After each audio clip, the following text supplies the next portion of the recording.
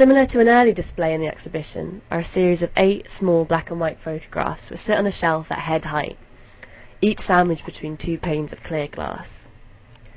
The different panes of sandwiched glass overlap one another, creating conversations between the works.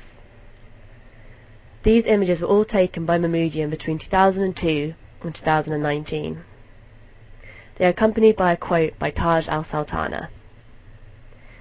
If the opaque veil of oblivion did not descend over life's incidents and blot out the hardship from the pages of memory, human life would be fleeting and transitory indeed.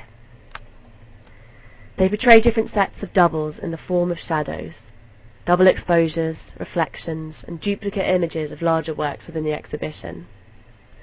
One image shows a shadow of the artist's leg stretched out before her like a giant.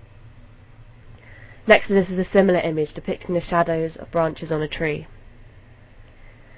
In another, Amak's mother holds a mirror to her face, reflecting back her own image. While to the right of this is a blurry, out-of-focus image of members of Amak's family stood on a bench. The same image can be seen much larger in size on an adjacent wall. Within the exhibition, shadows, reflections, and mirrors become a metaphor for the act of remembering. They are suggestive of the tiny distortions we make as we weave our own memories.